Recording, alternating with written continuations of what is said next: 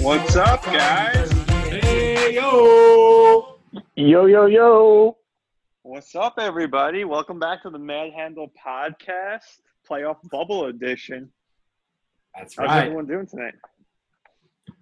Doing good. Doing great. Let's talk some hoops. What do you guys think? I'm excited. But naturally, we have to talk about the latest with our homegrown New York Knicks, right? Of course, dude.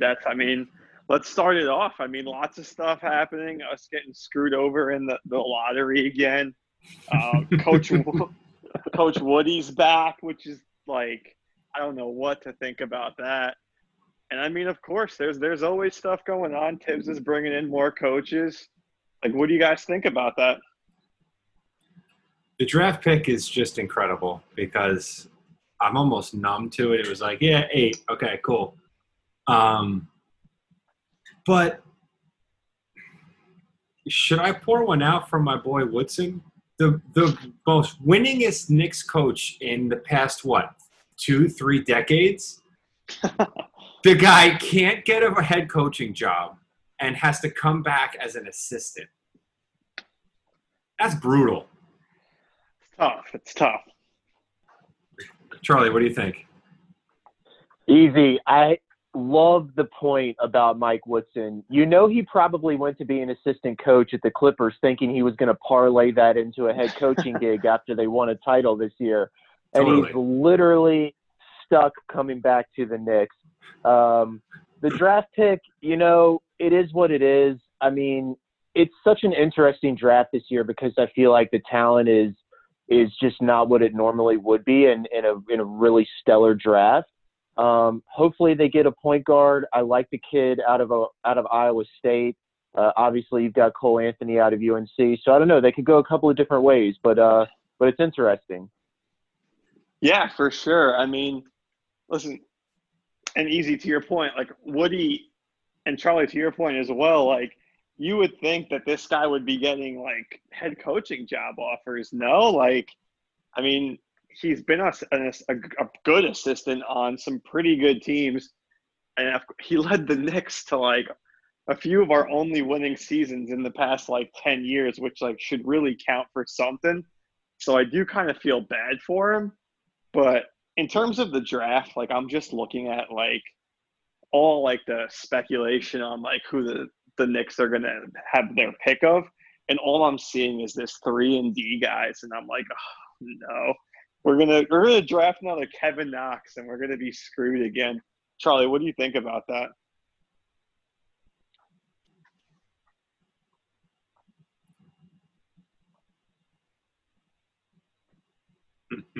We lost Charlie. Oh, no. Back. Sorry. No, Kev, I'm totally with you. Totally with your point there. If I have to see Kevin Knox dribble to the right and try lay up off the glass, I'm going to go crazy. The talent is just so up and down. I know tons of Knicks fans are talking about LaMelo Ball. I know he's supposedly got the high upside. The shot really isn't there, though. And really, when you look at Weissman, too, he's good. I don't know if he's going to be the difference maker for a team like the Warriors, though. Easy. What do you think about those two guys? I don't see how we go big in the draft. Just because we're banking so much on Mitch, and RJ's not some like floor spacing player. So like I'd be surprised if we went big. I heard this funny stat that the Knicks have not traded up in the draft since we got Ewing. Oh, that is ridiculous. That's – yeah. Personally, I don't see, our GM doing anything this year to, like, move up. Because, like, we don't really have the assets to, like, package anything, like, together that would – and frankly, I don't think that this is the draft class to do it. But I wish it was, because I think we do have the assets. I think those Clippers picks are fucking bullshit. The Mavericks picks. One of them's the Clippers pick, and the other one's from the Mavericks. Dude, they're both really good. They're going to be late first-round picks, pretty much second-round draft picks. We don't know how to draft or evaluate talent. I wish this was a good draft because at least we could package them for something higher up, but I don't think that there's a guy higher up to stretch or reach for, you know? That's a good point. Charlie, if you had to besides these two guys, the top guys like Ball and Weissman, would you trade up for any other player in this draft? No. I mean, and I know Anthony Edwards is getting so much love. They love him as this sort of like hybrid scoring big. And I know some of the drafts that I've seen come out have slotted him into the Warriors also too, thinking that he's going to be a really good beneficiary of the floor spacing with Steph and Clay and obviously, you know, playing in that style of offense where the ball is moving a lot and you can take advantage of him. You know, for me though, Easy, I'm with you, man. Like those Dallas picks, they just are not going to turn out to be anything. And I think the smart move on the Knicks pick is to try and use one of those, if not maybe both of them, and then take on somebody like Frank or a Dennis Smith Jr. or even a Kevin Knox and package it for some sort of star. And I know we were talking in the last podcast about, you know, us sort of debating that strategy, but the more and more I think about it, I agree. The draft is just not our friend. It's never been. And one of the things I read about, and Easy, what do you think about this guy? Because I read that there's been talks between the Knicks and the Bulls over Lauri Markkanen, which, like, I feel like he's a KP, but, like a light version of Porzingis. Like, What are your thoughts on getting him? I forget who it was verse, but he threw down this daddy dunk right in this dude's face and stared him down. And I was like, oh, baby. But then I'm pretty sure that's all that's happened in 3 years of him being a pro. So, like, it's tough. It really depends on, like, what we would have to give up for him. But if it was, like, a combination of one of those picks and, like, I don't know, Kevin Knox or Frank, I think I would do it just because he does provide that spacing. He can hit the three. He's also, like, pretty athletic to be a big. Charlie, what are your thoughts on Markkanen? Yeah, so I think it's super interesting. My question is, like, what does the lineup look like if Mitch is also on the floor? Like, is it an either-or situation? Like, are you either playing Mitch or Lauri? Do you play them both? And then the thing about it is, do you have to then unleash Mitch's outside shot to let the defense not cheat and basically not guard Mitch on the perimeter? Like, if he's able to space the floor and you have Mitch who's maybe hitting a jumper and obviously Lauri who's known to hit the three, it could be interesting. But, again, it's not somebody that I would want to give up a ton of assets for. He's not in that tier of star that I think is a difference maker for both Knicks fans, frankly, the media too, and obviously the team. So I don't see it happening. I think it could be sort of a stretch for the Knicks, honestly. I could definitely see that. I mean, and he's injured a lot too, right? He's just coming off an injury now, which I think is a good segue to go into one of former Knicks who seems to be injured a lot, and his brother dictating his career in New York and now in Dallas. But what are your guys' thoughts on Kristaps Porzingis? Soft as baby shit. I kind of agree. So just like before we get into this, I listen to a lot of like Dallas radio. So like we get Dallas all the time. They are like super, super high on Porzingis because I think this is the first time they're really seeing that, okay, he's hurt, his brother's getting into the relationship, he's telling him not to play, which I get because he tore his meniscus, right? I think it was in his other knee. But that's the worst part about all this. It's the other knee. Yeah. So like, Charlie, as a Knicks fan, like, what are your thoughts on KP and, like, this Dallas team? And, like, where do you think you see this going? I mean, firstly, like, it couldn't have happened to a worse human being in Porzingis. I mean, it went from somebody that I loved to somebody that I hated so quickly. And I mean, you bring up such an interesting point, right? Like, Giannis, his brother, is just involved in everything. He already ruined his relationship with one franchise in the Knicks. Like, I really do think Porzingis would have stayed here had Giannis not gotten in his head and just put a lot of negative energy in Kristaps about the whole rebuilding process, the franchise, and everything like that. Then you bring up exactly what happened. He's telling him not to play. And again, he's fragile. He's soft. He's clearly going to be injured throughout his entire career. Yes, he does have these intangibles that make him a truly great player to watch. Obviously, you get the rim protection, you get the scoring, but at the same time, if you can't put him on the court, what good is he? Dude, I agree.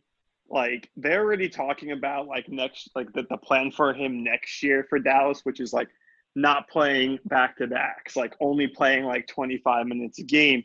And it's kind of like, oh, shit, we're just going around in a circle with this guy. Like, this is exactly what happened in New York when he got hurt.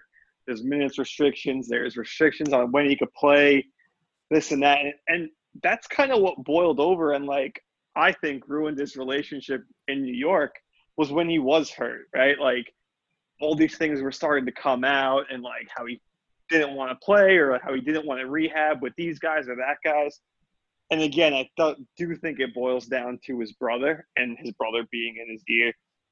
Easy, what are your thoughts on his brother? Well, first off, I just would like to issue a warning to NBA Twitter.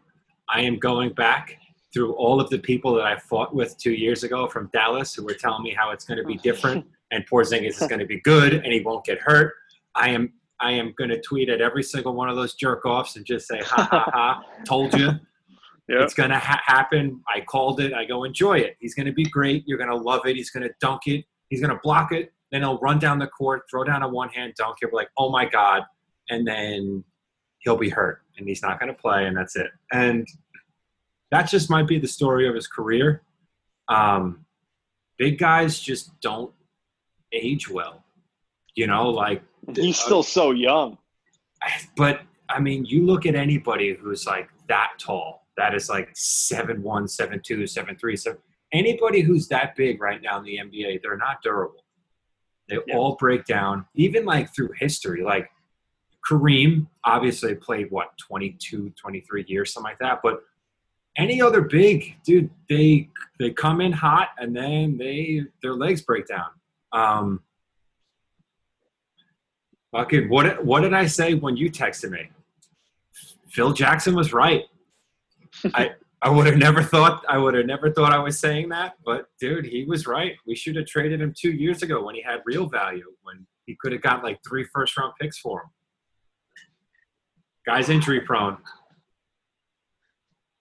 And the worst part is Dallas is now capped out pretty much. They're on the hook for like $46 million just between Tim Hardaway Jr. and KP next year.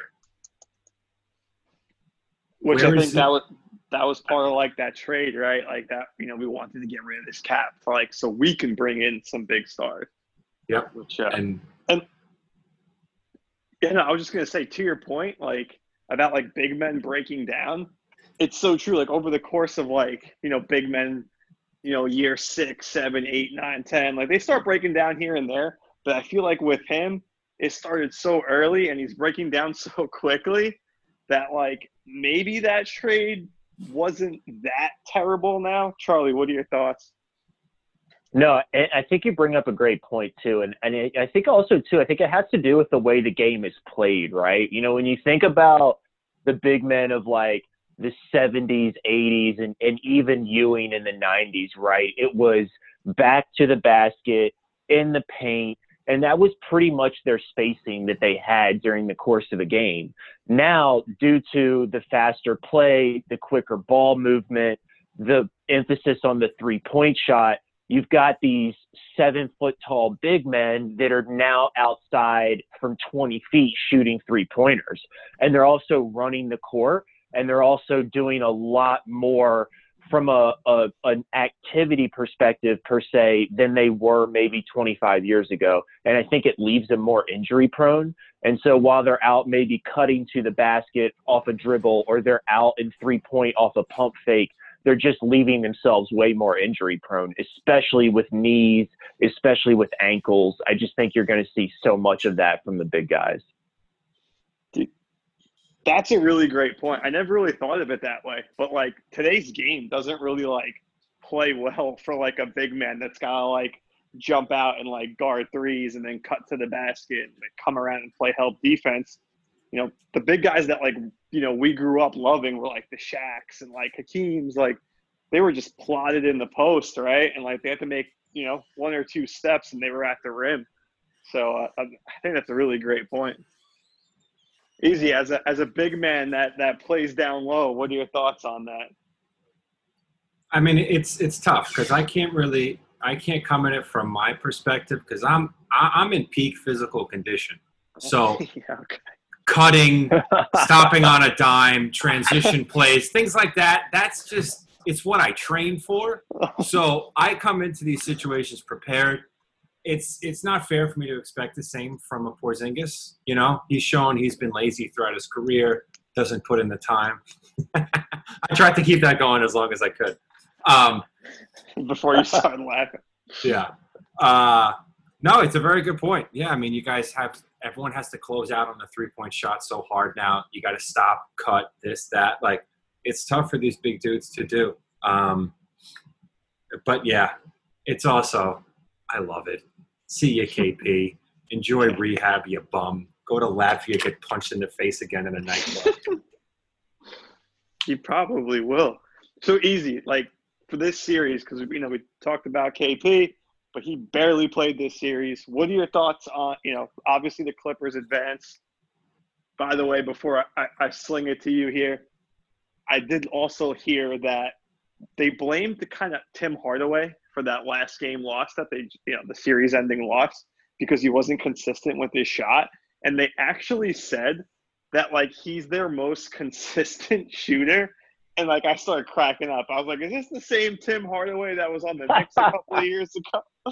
Because they think he's a consistent shooter. But what are your thoughts on the series? A lot of shit went down, fighting, everything. Series was super entertaining, I thought. Series was entertaining. I think the Clippers should be a little worried that they didn't, like, wipe the floor with the Mavs.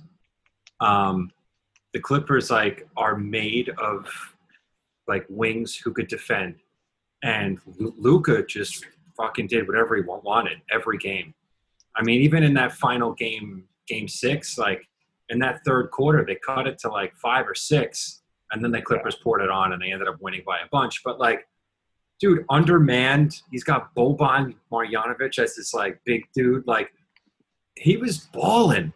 I think this series is going to be what that final Mark Jackson Warriors team, when everyone was like, oh shit, Steph Curry's good, Klay Thompson could play, like, and then they got the new coach and they took off. I think that like this series for Luka is going to be like, oh shit, Luka's good, and now he won't lose in the first round again. Like, he's going to take that leap. I like that. Charlie, what are your thoughts on this series? There's so much to unpack in this series. I mean, firstly, you know, Luka just rose to another level in terms of like his play, just what he was bringing to the team, facilitating, scoring, rebounding. I mean, it was so much fun to watch him. I do have to say, though, you know, we brought up a great point earlier with the Mavericks. They're really, really hamstringed with the cap. and we basically have Luka with the 2017 Knicks starting roster. I mean, at one point I was waiting for them to roll out like Mindaugas Kuzminskas next off the bench. Like, was he in the trade somewhere? I still follow him on Instagram. And it's just sad to see Luka paired with like Tim Hardaway and Courtney Lee and obviously Porzingis. I mean, the fighting thing, you know, Morris is such an interesting character. I mean, I actually loved him when he was with the Knicks earlier this season. I really loved like the attitude that he brought. I thought it was needed, honestly, from the Knicks, especially with some of the young guys who are just coming in the league to sort of learn to hold their own. Although I do have to say I wouldn't want any of my young guys to mimic the career he's had with regards to the Tex. But just dirty play on his part. I mean, I thought just overall on Luka, just a really bad look and just, you know, further sort of cemented his reputation throughout the league. I know Doc after the game, you know, had a little something to say about him sort of having to call based on his reputation. I mean, it is what it is with regards to everything Marcus has done in the league. Little worried for the Clippers, obviously, you know, with the Mavericks. You know, I don't think that they expended enough effort in terms of just getting it done quickly and getting some rest, but we'll see. We'll see. I think both, like, I think the growing sentiment here is that, like, this series was kind of, like, worrying for the Clippers, I feel like. I thought they were going to run right through the Mavs. I thought, you know, Paul George or Kawhi, one of those two guys was going to be, or, you know, Beverly, whenever he was playing, was going to be the guy that shut down Luka. And I guess Luka just proved to us that, like, he is that dude, right? Like, yeah. I think, Charlie, if you were starting a team right now, who's, like, Luka's got to be, like, in your top two of people that you would start a team with? Oh, absolutely. I mean, I think he's in my top two, and I was actually talking to somebody about this the other day. It's like, is the Atlanta GM just going to bed at night hating himself for trading Trae Young for Luka? Because when you really think about that draft, it was Trae Young or Luka. And Trae Young's a great scorer, but he's not on the level that Luka is. And I mean, you know, I know obviously Atlanta was in more of a rebuilding mode, more of a future vision mode at that point in the draft. I mean, Dallas was in some ways too, but I mean, Luka is a hell of a player. He's going to be exciting to watch. Dude, definitely. I'm glad that I'm in the market that gets to watch his games like all the time now, because this is going to be great. But to Easy's point, and like to Charlie, your point too, like, this team is hamstrung. Like, they're talking about, like, trying to get Oladipo this offseason. I was listening to the radio. They were talking about that. I'm not sure how they pull that off, like, cap-wise. Plus, like, I'm just not sure how they pull that off unless they get rid of, like, Tim Hardaway or some other big contract. But, yeah, there's not much depth on this team. And, like, outside – like, you saw it, right? Like, outside of Luka – if KP wasn't on the floor, they had nowhere to go. They didn't really have a creator on the floor. I mean, Trey Burke was out there. He scored like 25, I think, one game. Dude, he was killing it. I know. Brought it back to the Michigan days. Unreal. But I think, as we all kind of pointed to, the Clippers should be a little worried, you know, going into their next matchup. But I think that's a good place to go to what we're going to talk about next. Denver and the Jazz, they're going to Game 7. Dude, Charlie, what are your thoughts on this right now? This series is nothing like what I was expecting, especially when we last got up, because I know I said Jamal Murray was such a frustrating player to watch. He may score 50 or 5. You never know. I mean, he has turned it on to another level. Game 6, everything he was putting up was going in. I mean, Denver is the momentum is in their favor, especially if Gobert does not get involved with the offense for Utah. I really think he's been sort of absent the last couple of games in terms of like high efficiency offensive production and getting some stuff going on that end. They really got to get him going. It's been a great series. I see the Nuggets edging them out. I see Jamal putting up big numbers again. I think Gary Harris coming back and locking down on Donovan and really making life difficult for Donovan, I think is going to be huge on the defensive end. I really see Denver pulling through in this one. Easy, what are you thinking? I mean, I want to say the same thing, but yeah, I mean, I agree. This series has been weird. I hate Gobert. I hate Gobert. I hate watching Gobert. Like he reminds me of Dwight, like that guy who like is really good at defense, but do not call for the ball in the post. I don't know what you think you're gonna do. Get out of here. But then first couple games he was bitching Jokic out in the post. Like he had really good games. But then I don't know. If they play talent for talent, I think Jokic is way better than Gobert, and I think that's the matchup that has to be won in order for Denver to win Game 7. I agree, man. I just feel like Denver is like a frustrating team. Like my thoughts were like, dude, this team has a chance to go to like the finals. I thought they could play with, like the Lakers and the Clippers, like the big dogs. Yeah. But they're having a tough time with the Jazz. And like before this last like crazy spurt by Jamal Murray, I was like, they don't have like a dog on their team. They don't have like that dude. Like Jokic, he's a really good center, but you need like that kind of superstar like guard, right? Like in today's NBA, you're gonna need that to go anywhere. And like somehow, some way, like he went off. Like he heard me and he went off.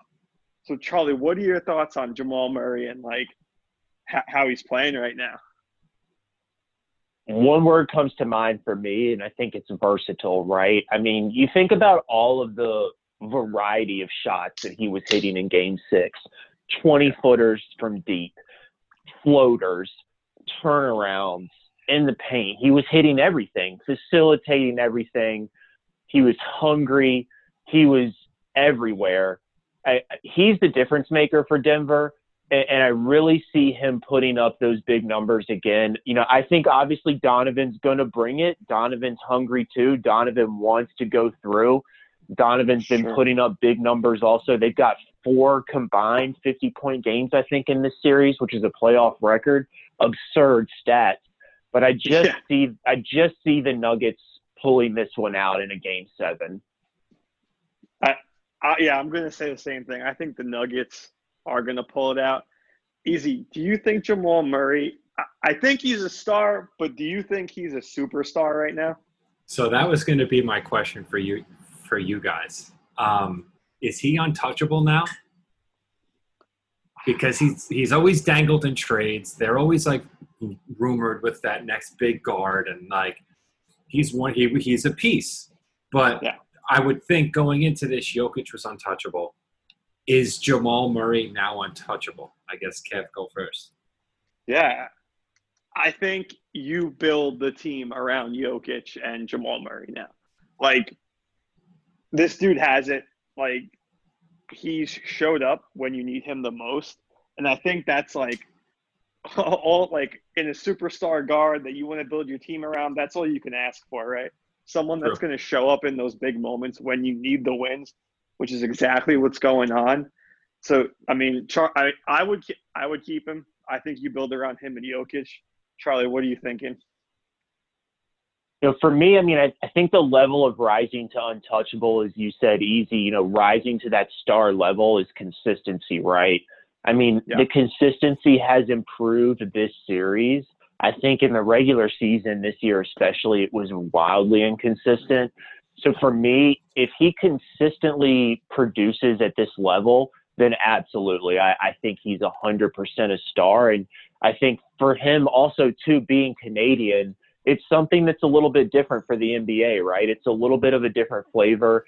He's not something you see every day in the NBA, which I think is also good for them, too, in terms of the stars that they're trying to create and obviously the image that the NBA is trying to create also, too. That's a great point. And, like, to something that you said before, like, everybody's dropping like 40 and 50-point games now. Like, remember when like a double nickel was like something special? I feel like it's just happening on like an every night basis. Easy, what are your thoughts on that? It's kind of annoying. It's Right? it's kind of annoying because like, dude, like you said, it doesn't mean anything anymore. And like all these stats are going to be inflated, and all these players that were like incredible for us growing up, you're now going to have this second wave and be like, yeah, well, Russell Westbrook averaged a triple-double. It's like, yeah, but he was a fucking stat hog. And, like, I don't know. Like, I just feel like these things are going to be thrown out of proportion, and it's going to become like yeah, well, look at his numbers. And it's like, yeah, but every team's putting in 140 a game. Someone has to score 30. It's almost like the bad team, good stats guy. But, like, now that's every team. No, it's true. And, I mean, that's today's NBA, right? Everyone's looking to just shoot threes and score more points. But you brought up an interesting name there, Russell Westbrook. I think, Charlie, you said he's coming back this next game. The series is tight. I mean, the Rockets can close it out. Charlie, what are you thinking about this series in a whole and who moves on? Yeah, so we're actually watching it right now. Russ is starting. He's back. For me, the Rockets they're a team that has so much potential, yet I feel like they've climaxed at the same time. And I really feel like their window was 2017 when they were playing the Warriors, and they really were sort of at that cusp. This team for me is just not a team that is going to win a title. And I'm comfortable saying that. I'm comfortable in making that call. I do think they're going to advance to this series. An issue for me, though, is when I see Houston play a team like the Lakers. Houston plays small ball. They love it. What's going to happen when they've got a matchup with AD or even a matchup with JaVale or a matchup with Dwight coming in off the bench in those two scenarios? It's going to be interesting to see how they handle some size in some of the later rounds, especially against a team like the Lakers. But again, like, I just don't see this Rockets team winning a title. Easy, what are you thinking on this team and the series? I'm rooting for Houston. Oh, God. But then I watch them, and I'm like, I fucking hate Houston. But, like, it's just the idea of it is interesting. And it's like it would be cool if they went far and pushed this whole small ball experiment. I do think it's a funny thing that whenever they always play a team with size because everyone's bigger than them, but they trick the other team into, like, dumping it into their big guy in the post, like a Steven Adams, where you're like, oh, he's just so big he's going to score every time because they're 6'6". But he doesn't have any post moves. So it always ends up missing, and then the Rockets come down and shoot a 3, and then they're up 10. Like, it's like, whoa. Like, they make the teams play small, instead of, like, teams making them play big. So that I think is interesting. And then one other, like, little funny thing that I thought was hysterical. Tyson Chandler's on this team. Did you know Tyson? But, do you know what's so funny? Tyson Chandler's on the team, and he's the only 7-footer. He's the only big guy they have. But he doesn't even take his nose ring out for the game because he knows he knows he's not even playing. So he's just like, yeah, I'm big. I'm the big guy, but doesn't even fucking think he's playing. He's going in. That's funny. I had no idea he was still in the NBA. Yeah. But I think, for me, I go back and forth on the Houston Rockets. Like, sometimes I'm like, oh, this is kind of cool. It's like gimmicky. It's like fun to watch. They're just draining threes. And then, like, sometimes I'm just like, this is kind of boring. Like, their whole thing is like, they're going to try to beat teams with speed, right? Like, they're going to go with the small ball lineup. And, like, Charlie, to your point, like, what's going to happen when you have superstar Anthony Davis that can run with you? He can dribble with you. He can swat anything. Like, that's a whole new ball game. You don't have anyone to guard him. Whoever, like, if they do move on, I actually think this is going to go 7 because I actually like when OKC goes small because then you have, like, Schroeder And then you have Chris Paul. And you have like Gallo kind of in like that 4 or 5 spot, which is like kind of funny to watch him there. But like he can play there because they're going small. I think OKC's an interesting team, but I do think Houston moves on. I don't see them moving past the next round, which is like my next question to you guys is like, Charlie, what do you like James Harden, right? Like he's always talked about, but do you see him as like, in your eyes, do you see him as like a winner, quote unquote? I do see him as a winner. I just wonder if Mike D'Antoni is the coach to get him to be that winner. So I just feel like sometimes Mike and his laissez-faire attitude probably works when it comes to players and management and how they're handled. But sometimes I just feel like he does James a disservice and is lacking in some of the play calling and ways that he can get James and some of the other offense going in terms of this team. I think that James can be a superstar on this team and can get to the next level, but I think they've got to get rid of Mike. I really do. I think he's the weak link on this team, honestly. Wow. Okay. Easy. What are your thoughts on Harden? Harden's a fucking bum. No, he's not a bum. But what kills me is he's just had too many playoff flameouts. He's had there's been too many times where he's been a part of 0 for 27 when they could have clinched. Or what was it? 2 years ago or was it last year? When Durant's out, someone else was out. It was just like Curry, and there was an undermanned Warriors team. And the Warriors still beat him in like 5 games. It's just he's had too many times. Or remember the time versus the Clippers when the Rockets were down 30 and they benched the starters, and then the second unit came back and won the game for him? There's too many times where Harden's been a part of like bad showings in the playoffs for me to be like, no, this dude's a star. He's a winner. I mean, I think that's the thing. Like he is a star, right? He's this superstar. But to your point, I don't classify him as a winner. Like he's surrounded. I guess I shouldn't even say that about he has Russ right now. He's surrounded by good teams that make the playoffs, but just can't make it over that hump. I classify a winner at least someone that can lead their team, like when they're having like adversity, like past, let's say an undermanned Warriors team. So I kind of don't put him in that light. And I honestly don't know of a coach that can that would come in here and flip his world upside down and turn him into this guy that's going to take his team to the next level.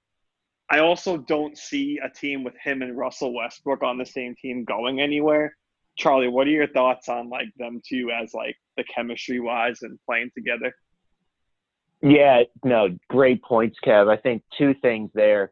Regarding the coach, I think if Mike is gone, it's got to be a coach that emphasizes to James the defensive aspect of it in terms of the playoffs and what it takes to win. Because Easy brought up a great point, right? He really disappeared in a lot of the playoff games. But what can you make up for if you're disappearing on an off shooting night? It's playing some lockdown defense. I think we all 3 know that James Harden and lockdown defense have never been associated with one another. So it's something like that that's going to take him to the next level and make him that complete player and sort of get him to, I think, where he wants to go. With regards to the whole Russ experiment, kudos to Daryl for thinking outside of the box. I think Daryl has always sort of thought outside of the box. And I think, obviously so many GMs now in really all sports are mimicking what Daryl's doing with analytics and data-driven decision. And obviously Daryl was ahead of the curve when it came to the 3-point shot and the analytics of that and what it takes to win basketball games. But it sort of reminds me of what the Pelicans did when they had Anthony Davis and DeMarcus Cousins. It's like 2 superstars who are together, but are an odd couple and probably shouldn't be together. You know what I mean? It just doesn't fit. I think that this is probably ultimately going to be a failed experiment. The issue is that Russ's contract is horrendous for the next couple of years. I mean, I think he's due close to $100 million over the next 2 years of his contract. So again, it's what team is going to want to facilitate a trade for Russ? And I think also, Easy, to your point even earlier, talking about Russ and averaging a triple-double, it's like it's great if Russ is averaging a triple-double, but, like, didn't both of those teams, when he did that for Oklahoma City, lose in the first round of the playoffs? Yep. Yep. So, like, what's the even point? It's like, great, Russ averaged a triple-double and got MVP, and he was in Bora Bora by April 25th. It doesn't really negate the fact of what his postseason history has shown. And again, kudos to Daryl for trying to put pieces around James to take them to the next level. But even with the Warriors in a lottery situation, they're not going to get to the finals. And that's just, they've really got to have – that organization has some serious decisions to think about. Yeah, I definitely agree with, like, everything that you guys said. And, like, a great point with, like, Anthony Davis and DeMarcus Cousins, because, like, I didn't think it, but, like, once you said that, I was like, shit, like, it's the same thing, right? Like, it's two guys that you don't want to put in the same lineup together. It's almost like Ben Simmons and Embiid, right? Like, that kind of same thing there. And, like, maybe if they do switch coaches, maybe those two teams sync up on a trade or something. Who knows? I mean, it would be good to, like, try, but, like, I don't think – to your point, like, Westbrook's contracts, all those contracts would be huge involved in that trade, but I don't think any of those players make sense playing with each other. But, moving on, I mean, the Lakers, they took out our boy Melo, which I'm still kind of hurting about. But, I mean, once Lillard, wasn't playing and he was hurt, you kind of saw the writing on the wall. Lakers kind of took over. Anthony Davis was Anthony Davis. Easy, what are your thoughts on this Lakers team moving forward? Yeah, this was over before it even started. Portland was able to sneak out game one and made everyone get a little scared for a second, and then it was like, all right, I'm fucking LeBron fucking James. Like, yeah. I got Carmelo Anthony guarding me in the year 2020. Yeah. The fuck out of my face. Like, dude, his numbers that he averaged just this year, this series were like absurd. Yeah. Like shooting like 60% from the field, over 40% from three, like crazy numbers. But let's see. I'm curious. I'm looking forward to a Lakers-Rockets series. I think I don't want to get a little like ahead of myself, but yeah, I'm looking forward to a Lakers-Rockets series. It should be fun. Charlie, what are you thinking on the Lakers moving forward here? Yeah, so, I mean, the Blazers, I actually thought the Blazers were going to win more than one game in that series, but Easy, you're exactly right. I mean, LeBron James just kicked it up into another gear. He blacks out on social media, and then it's just in another dimension of playoff LeBron, especially in the bubble. I like the Lakers moving forward. The Lakers-Rockets, I think, is a super interesting series, for obviously the reasons we just outlined, small ball, perhaps AD, and sort of creating a matchup issue there. I also think, too, that, the matchup issue with perhaps the Lakers and the Clippers is another one that's pretty interesting. Thinking like, who's guarding LeBron, who's guarding AD, who's guarding PG, who's guarding Kawhi, and then obviously the bench that the Clippers have and how the Lakers handle that, because let's be honest, they don't have a ton of great defenders outside of LeBron and AD. So understanding how they're going to handle Lou Williams, obviously Marcus Morris, obviously Montrezl Harrell, and who they have, that's an interesting matchup for me too. But I do like the Lakers moving forward. I think they've got a good thing going with LeBron in the mode that he's in. Yeah, I mean, it's playoff LeBron, and like this is like why you get AD, right? Like he is the perfect complement to LeBron right now. I mean, when both of those guys are scoring almost 40 points a game and almost averaging a triple-double, it's kind of crazy. Like, how do you compete with that? But I will say, like, I don't like the rest of the roster for the Thank Lakers. you. Dude, I was just going to say this. I was just Yeah. going to say, keep going. I'm sorry. No. I don't like it. And, like, going into this whole thing, I was like, all right, we're going to get Lakers, Clippers, Western Conference Finals no matter what. And now I'm kind of like, both teams, like, I know the Lakers kind of steamrolled Portland, but I'm not, like, watching them play, I'm not really thinking, like, oh, wow, this is, like, a championship team here. Like, I don't see anyone else really stepping up besides LeBron and AD. And then, like, we're saying that the Clippers are kind of, like, they were kind of exposed by the Mavs. Like, maybe they aren't as good as, like, maybe they were if we didn't have, like, you know, a 2-month break or something like that. But yeah, I think it's interesting, man. I think it is playoff LeBron. He's taken worse teams to the finals, right? So I do. That think is true. Think of those Cavs teams. Freaking Wally Zerbiak, Ilgauskas. Like, come on. Charlie, who's your favorite player from those old Cavs teams besides, like, LeBron? You know, I'm trying to think. I mean, for news purposes alone, Delonte West provided a lot of humor. Thank you. You know, that's who I was going to say. I think a year ago he was maybe in the middle of the LA freeway getting beat up by somebody, like begging for change or something. Like, it is a crazy fall from grace. You know, Anderson Varejao, for some reason, is another one that I vividly remember from some of those Cavalier teams back in the day. A lot of people forget that he went to the finals in 2007 against the Spurs with that team, and they were just vastly overmatched by that Spurs team. I think they got swept, actually. But, you know, very interesting time period for LeBron. So, sure. question: who's the Lakers 5? Crunch time. You have to win. Who's the 5 guys you're putting out on the Lakers? Because after the top 2, it's really not impressive. I mean, before we get into that, I do have to say Delonte West was not on the LA freeway. He was actually in Dallas, and I could have sworn I looked at Shivani one day, and we were on a highway, like stopped at, like, right before we were about to get on a highway, actually. And I looked at her. I was like, holy shit, I think that's Delonte West. Wow. And then, like, 2 weeks later, you see all these reports of, like, Delonte West being in Dallas on this highway. Like, people are trying to help him out. And I was like, holy shit. Like, that was Delonte fucking West. What a fall from grace. That was the same highway?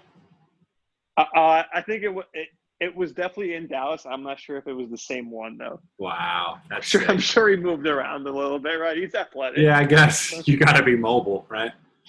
But honestly, I think I'm going, you know, obviously besides LeBron and AD, like, crunch time, like, that's tough. You got to go Danny Green, right? Because he's clutch. Do you go Caruso? I feel like he's pretty good defensively. Like, if you need a stop, if he's guarding, like, a point guard or something. But damn, that's tough. I'd have to think about that a little bit more. Charlie, who are you going with? I mean, we're obviously going LeBron. We're obviously going AD. I mean, I'm with you, Kev, on Danny Green, as long as his 3 is cooking. If he's not cooking on the 3 from the corner, he's pretty much worthless because he's not going to give you a lot. But it's funny, I was just going down their roster, and I'm just looking at these players, and I'm just going, Avery Bradley, no. Jared Dudley, no. Dwight Howard, no. Rondo, no. Dion Waiters, no. J.R. Smith, no. And it leaves me with not many people. Like, who I got to throw out there? Quinn Cook?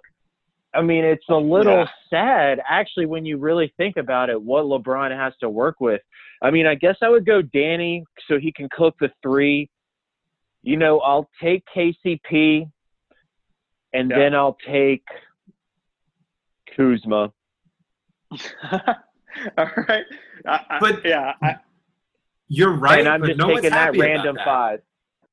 No one's happy with that 5. Agreed. You And know, that's kind of why, I'm thinking, like, is that enough? What do you think, Easy? dude, I hate Kuzma. I hate Kuzma. Whoever told him that he would be a star on a different team, dude, you are a chucker. Yeah. Comes in, the ball touches his fingers, and he throws it at the hoop. Doesn't even look. Like, I fucking hate Kyle Kuzma. I don't know. They're a weird team. I think when you play when you play Portland and Melo's guarding you and Lillard's hurt and Zach Collins is out and they're playing fucking Herzonia, like, I think LeBron's going to look superhuman. It's going to be very interesting to see how they look in the second round and moving forward.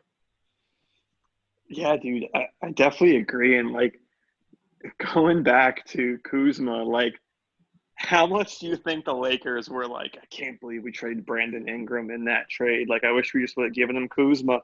Because, Right? like, Brandon Ingram's a stud. Like, he's gotten so much better. And he's a Dookie, so I love that. But, Charlie, I know we're off topic a little bit, but I thought that trade was really interesting how, like, they were battling over if they should give up Ingram or Kuzma.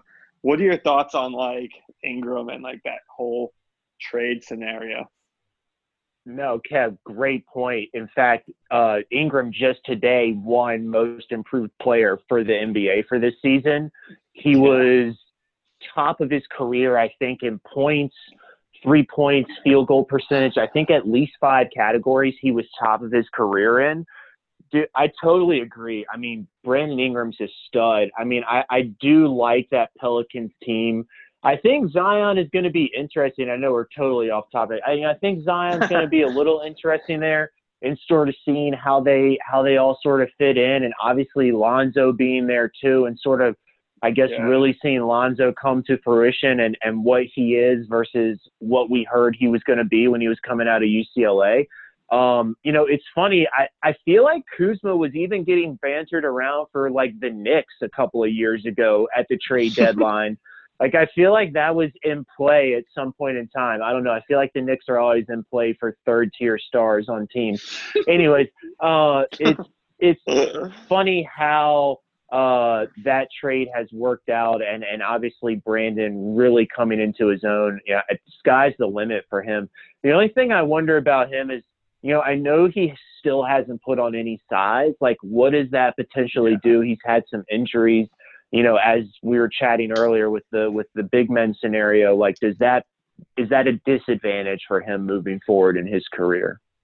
It's true. It's a great point. Like, and, like, Easy, I guess I'm going to flip it to you here on this question, but, like, Ingram kind of, I'm probably going to get blasted for saying this, but he kind of reminds me of, like, KD a little bit.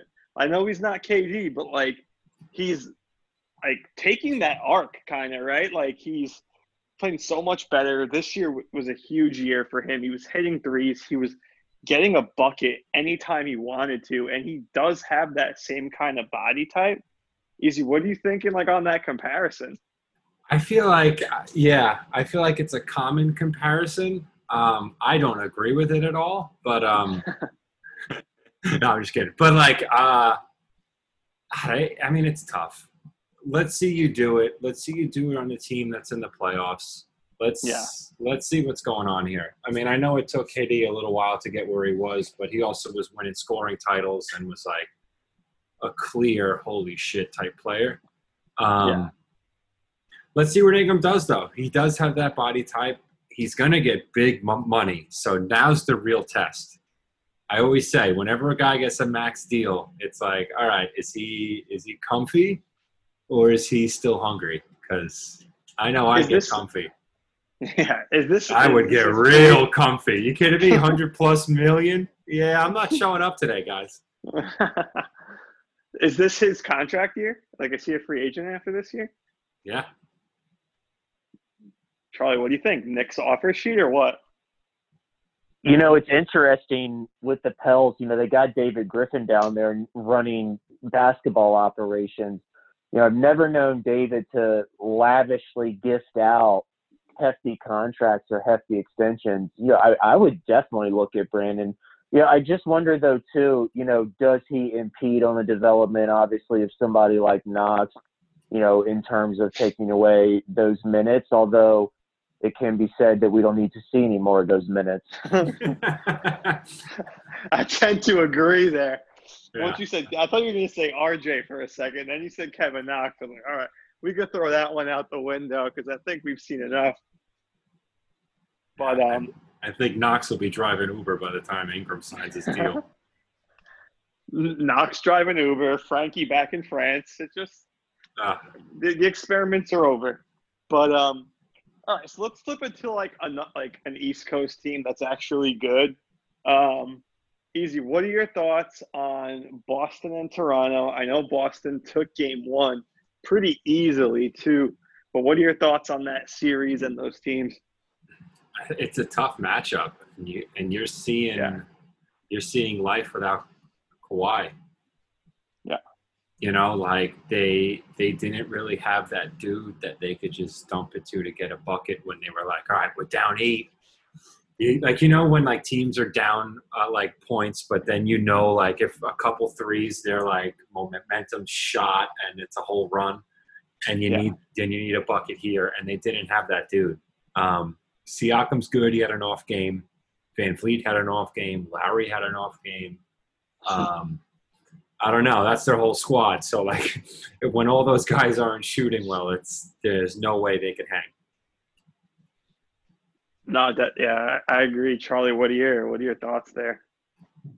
Yeah, my first thought after the Celtics won game one was, how bad do the Raptors regret that DeRozan trade? Obviously I know they won the title, but let's be completely honest. They really won the title because both KD and Clay were hurt last year. That's really why they won the title. So to me, I feel like they came out on top of the DeMar DeRozan trade, but at the same time they didn't, because now you're starting to see those gaps of what happens when you don't have that second star. They don't have Kawhi anymore, obviously. Of course, they don't have DeRozan, who, easy to your point, was that guy you could dump it off to when you were down by 8 to give you that bucket or those clutch couple of threes. For me, they're still not quite there in terms of being able to overtake Boston in this series. Tatum's playing a hell of a game. He's playing hell of great basketball right now. I really like what he's doing. I don't like the fact that Marcus Smart is basically your starting 5. I'd rather him come off the bench, but Kemba's a hell of a player too. I like Kemba's attitude and his swagger in the series. So for me right now, Boston's on top. Toronto's got some uphill climbing to do to get there. That's how I see it right now. Yeah. Toronto's in a tough spot here. To both of your guys' points, every team needs that guy, right? Like when you're the other team's up 8, then they score a bucket, you're down 10 now. Now it's going to turn into this big run. You need that guy that, is like, all right, give me the fucking ball. I'm getting you a bucket right now, and we're going to start the run the other way. Like we're going to play good defense. Just keep giving me the ball. I'll get us back into, like, striking distance. I don't feel like they have that. I don't think Siakam's that guy right now.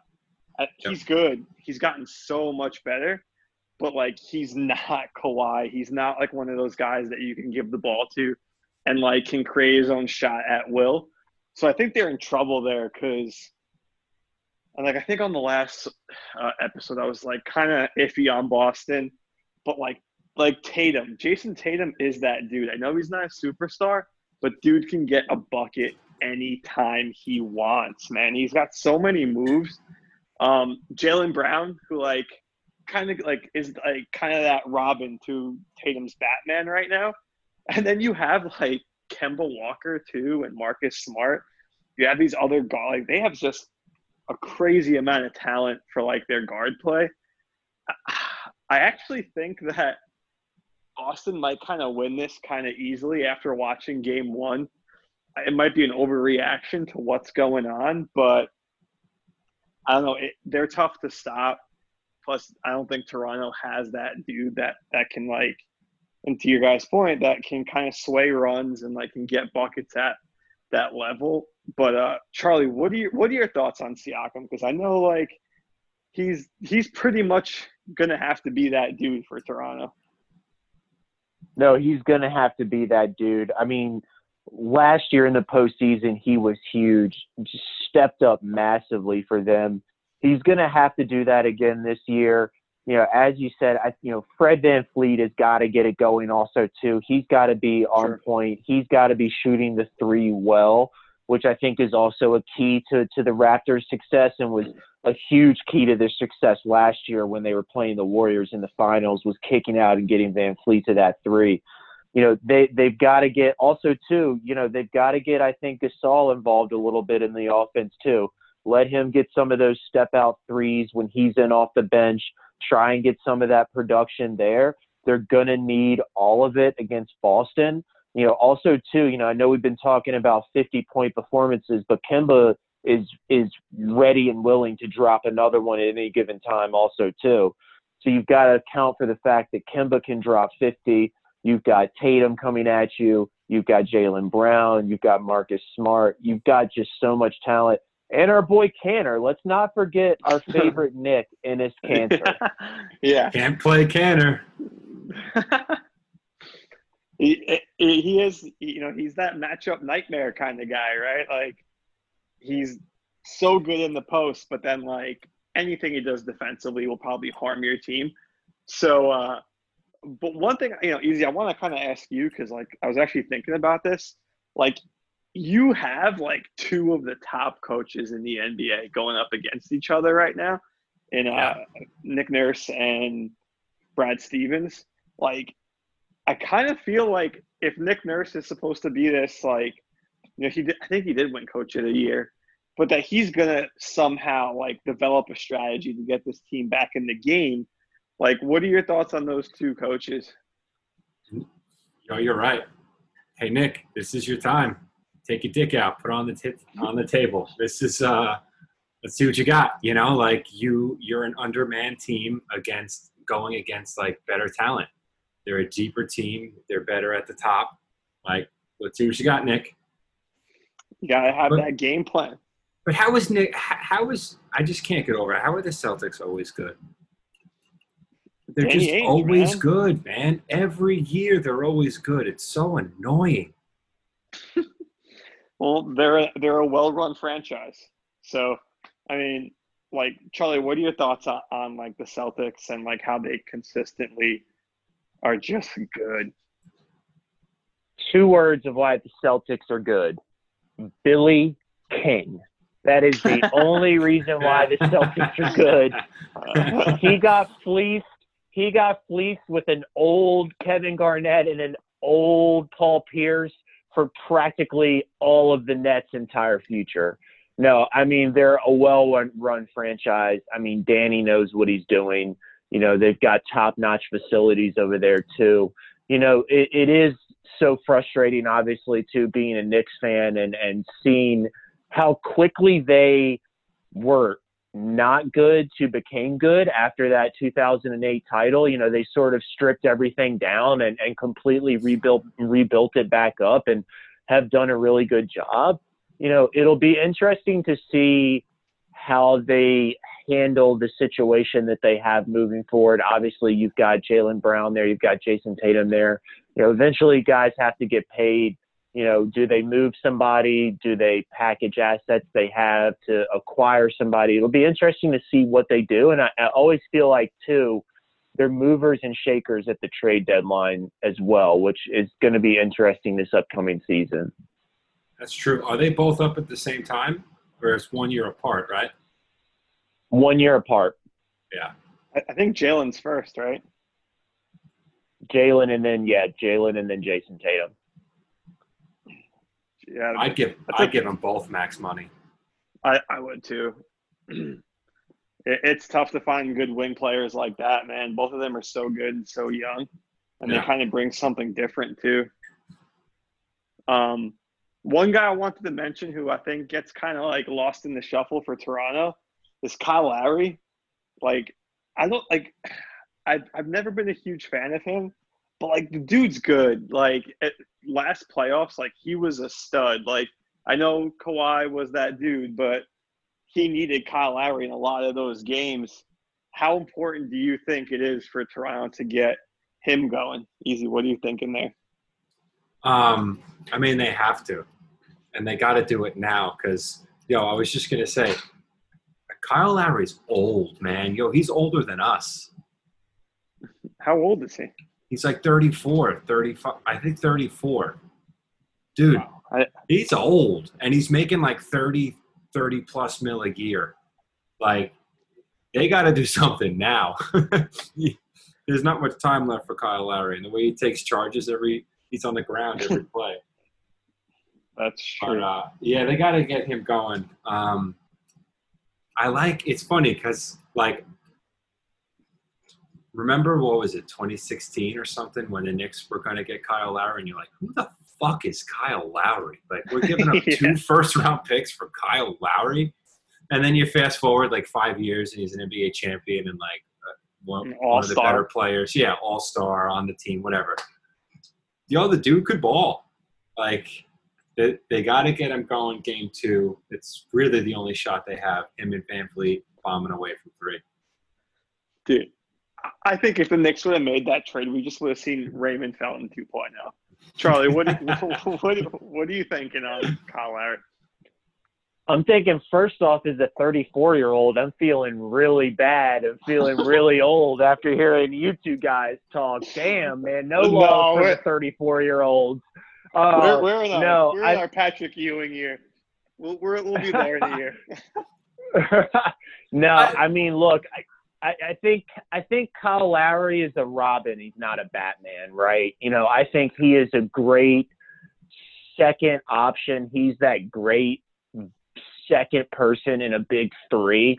I don't think he's the main guy. I don't think he's that dude that's going to just single-handedly will you through to the finals without a lot of support from his supporting cast and a lot of production from everybody that he has.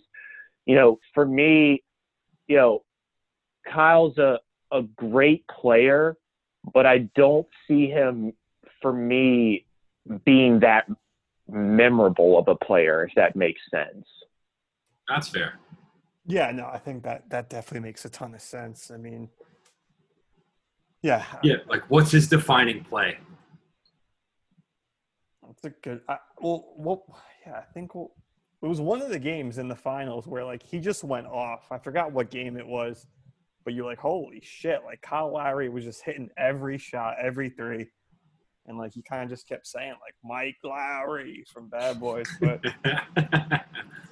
But what do you guys say we kind of end this off with a little Miami and the Bucks? Because I'm not going to just toot my own horn here, but the Heat took the first game. Well on their way to the championship, so we'll just see. But, Charlie, what are you thinking on this series? Yeah, so this series is I think, probably going to be one of the best series of the postseason. I love Miami. I love Jimmy going against Giannis.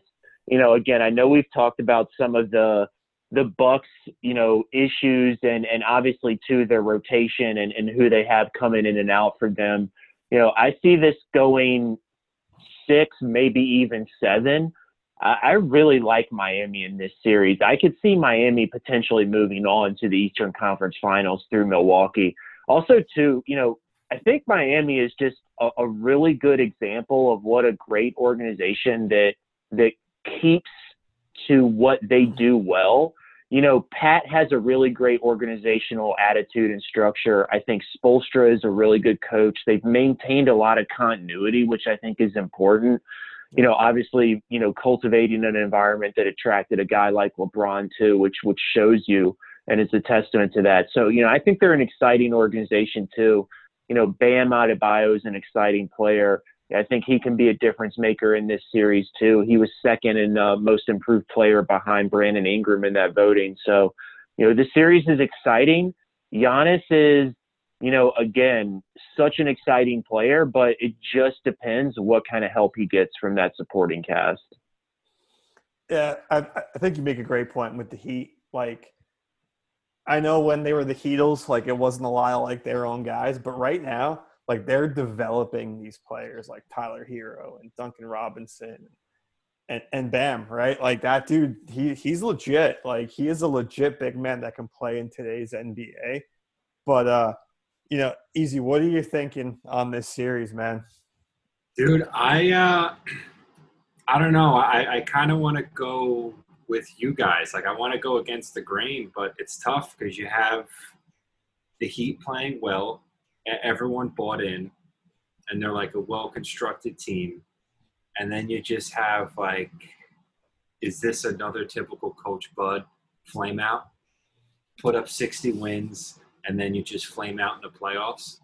But I don't want to be a hater, but I kind of want Giannis to lose because he gets just too much love. I want people to start hating him, get angry. Like, Yeah. you know what I mean? Like, he needs that LeBron hate. Can he do it? Is Giannis really a star?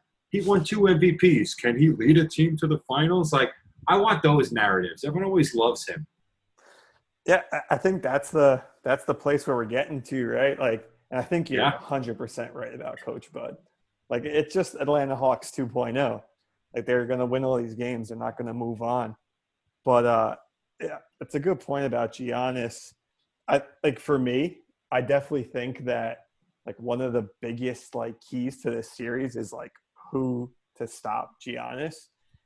And that's Bam, man. Like, he can guard anyone on the court. Dude's so athletic. But, Charlie, what are your thoughts on Giannis? And, like, do you see this going, like, 7? I know you said you think it's going 7, but I think it's going to be a good matchup. Yeah, no, I think it's going to be a great matchup. I know the Heat, I think, actually just wrapped up a Game 1 victory, so they've already kicked off a one-game lead. Easy, right to what you said earlier, right? Giannis is such to me, a frustrating player to watch at times. Mm-hmm. It's not necessarily all the way pretty all the time. And also, too, like when I'm flipping around on a cold January or February night on League Pass, Milwaukee is just not a team that I'm tuning into. And it's just I'm not finding myself gravitating towards Milwaukee games because I really want to watch how they play basketball. There's a style, whether I'm watching the Rockets, I know what Harden's going to do, whether even with the Warriors, I know what the Warriors are going to do. There's certain styles that I can look for, on the basketball court, but like, what is their style? And then it just doesn't attract me to watch them on any sort of regular basis. Yeah, I mean, I don't think that this Bucks team does any real damage in the playoffs until Giannis learns how to consistently knock down an outside shot. I think that's just how it's going to be. I mean, the one person that I don't think we've talked about yet is our boy Jimmy Butler. Like, playoff Jimmy Butler in here. That, like, we were talking about a dude that can just get a bucket. That's him, man. Miami has that guy, that old vet. He's so good defensively, but he can also get you a bucket whenever he wants. Easy, what are your thoughts about Jimmy Butler? It's kind of getting to that point with him too. Like, I got to keep hearing about playoff Jimmy and all the things he's done. Lose on the Bulls, lose on the Wolves, lose on the Sixers. Okay. Let's go here, Jimmy. You're getting up there. Come on. You finally got a team. I don't know. I want to see it. He does always show up, and you can't really say a lot of the times those playoff losses have been like because of him, especially on those Sixers teams. He was the one really kind of going back and forth with Kawhi. So you hope that this is one of those Butler versus Giannis like duels. But yeah, I don't know. I like how it's kind of both teams. It's like, okay, let's see what you got. Yeah, man, Charlie, what are you thinking on Jimmy Butler? Because Easy, you make a great point, man. I'm giving Giannis shit, but same thing with Jimmy Butler. Like, what have you done? Yeah. No, you're right. I mean, also too, though, I think Jimmy would probably take the ranking for like maybe the number one guy I would want to just grab beers and hang out with on a weekend night. That guy just like For seems sure. like really fucking cool and laid back. Yeah. No, I mean, you do bring up a good point, like whether it was Chicago, whether it was Philly, and truthfully, when I thought he was in Philly with Harris and Embiid and all those guys, I thought that was the team to beat in the East. Seriously, I thought they were going to go to the finals. So I understand his track record. Chicago, Minnesota, obviously. Even though him and Tibbs together did get Minnesota back into the playoffs that one year after that long drought. True. It is sort of a what have you done for me lately type of league with regards to respect. I do think Jimmy, by taking down a team like the Bucks, would sort of not cement his legacy, but I think it's sort of another notch on his belt in a more serious way towards respectability and sort of what he can do and what he can bring to a team. But look, I follow the Heat a lot, and I know they were in on Gordon Hayward in free agency a few years ago, and that ultimately didn't work out. And when they were chasing Jimmy, I was sort of questionable as to like what they were thinking, what they would do, and sort of how that would fit in. But kudos again to Pat Riley for having the vision of what he was laying out, because when you think about what he's brought to that team, and also too, like, let's not forget about Goran Dragic. Goran is one of the hardest players in the NBA. That guy, broken nose, will still be your point guard in the fourth quarter with 3 minutes left. True. And, he's had a hell of a playoff series too in the bubble. So, let's definitely give it up for Goran too, because when they traded for him, they didn't have a ton of assets there, and Dwayne was kind of on the outskirts of his career. So it's definitely interesting. That's a good point. It's funny to watch him like turn into that off the bench backup point guard for them. Well, so that's the thing. Like so my first point there is like about Jimmy Butler is there like any other guy that you would want to put on a young team other than Jimmy Butler? Like, perfect guy to do it. Like, he's a guy that's going to get in your face. He's going to tell you how it is. He's going to show you how to play the right way. And that's all you could really ask for as a coach and as an organization, especially with so many young players. But one of those young players was a guy that's probably up for Rookie of the Year that's not playing for Miami. And that's, I think it's Kendrick Nunn, right? Is that his first name? Yeah, Kendrick Nunn. Like, what are your guys' thoughts on him? And, like, he's not getting, like, any time there. I'm not sure if he played tonight, but they're really not playing him. Easy, what are you thinking there? Dude, the playoffs are different, man. Yeah. You start with Michael Porter Jr. or look at, like, Bol. Everyone loved Bol for, like, 3 days, and then he never got off the bench when the games mattered. Yeah. Some dudes can't hack it when it gets tough. I think it's funny that Hero's been playing, and Hero's like good. Hero came in good, like, and he has confidence, and like it's crazy. Like you right away when a young player comes in and has that like deer in headlights look, or comes in and swishes their first three. You're like, oh shit, okay. Just keeps chunking them, right? Yeah, you're like, all right. Charlie, what are you thinking about the young dudes on Miami? No, you bring up a great point. And I remember back to the draft last year, the Heat picking Tyler Hero, and they actually got a ton of shit for it. A lot of pundits and draft experts were like, what is Miami doing? Why are they drafting this kid? He's small. He wasn't what they were, truly looking for is what a lot of the guys were saying. But in reality, he's actually come on phenomenally well, and the kid can shoot. And, I'm so tired of like, this size argument always being leveled, especially like in today's NBA. I feel like Steph Curry has disposed every single one of those myths with regards to size and like what anybody can do in today's NBA, in today's game. So for me, also too, Duncan Robinson has been, pretty solid for the Heat also. But Kendrick is a hell of a player. Not sure why he's not getting a ton of runs out there right now. The Heat would definitely benefit from bringing him on, especially in game 2, because after Milwaukee's lost game 1, they're definitely going to be turn it up a notch to not fall down to 2-0. Oh yeah. Yeah, that's a good point. It wouldn't be a bad idea for Spoelstra to like, hey, let's play a Nunn a little bit. Let's switch things up. I'm sure they're game planning for more Dragic. Why not put Nunn in there? But, I was actually reading about it, and, like, apparently Spoelstra's got something against him, and I think it's, like, on the defensive end of the floor. I don't think he gets after it, and, like, easy, that's a great point. Like, you're kind of seeing it with Michael Porter Jr. and Bol Bol. Like, playoff basketball is different. You're going to have to play both ends of the floor, and you're going to have to play hard. So that's a good point. I think that's maybe one of the reasons why he's not playing right now. But so easy. What are you thinking in this series? How many games? Who's moving forward?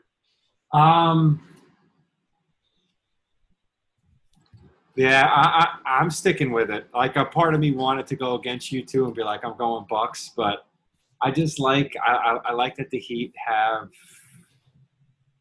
just guys. They have like dogs who want it and who are gonna like be tough.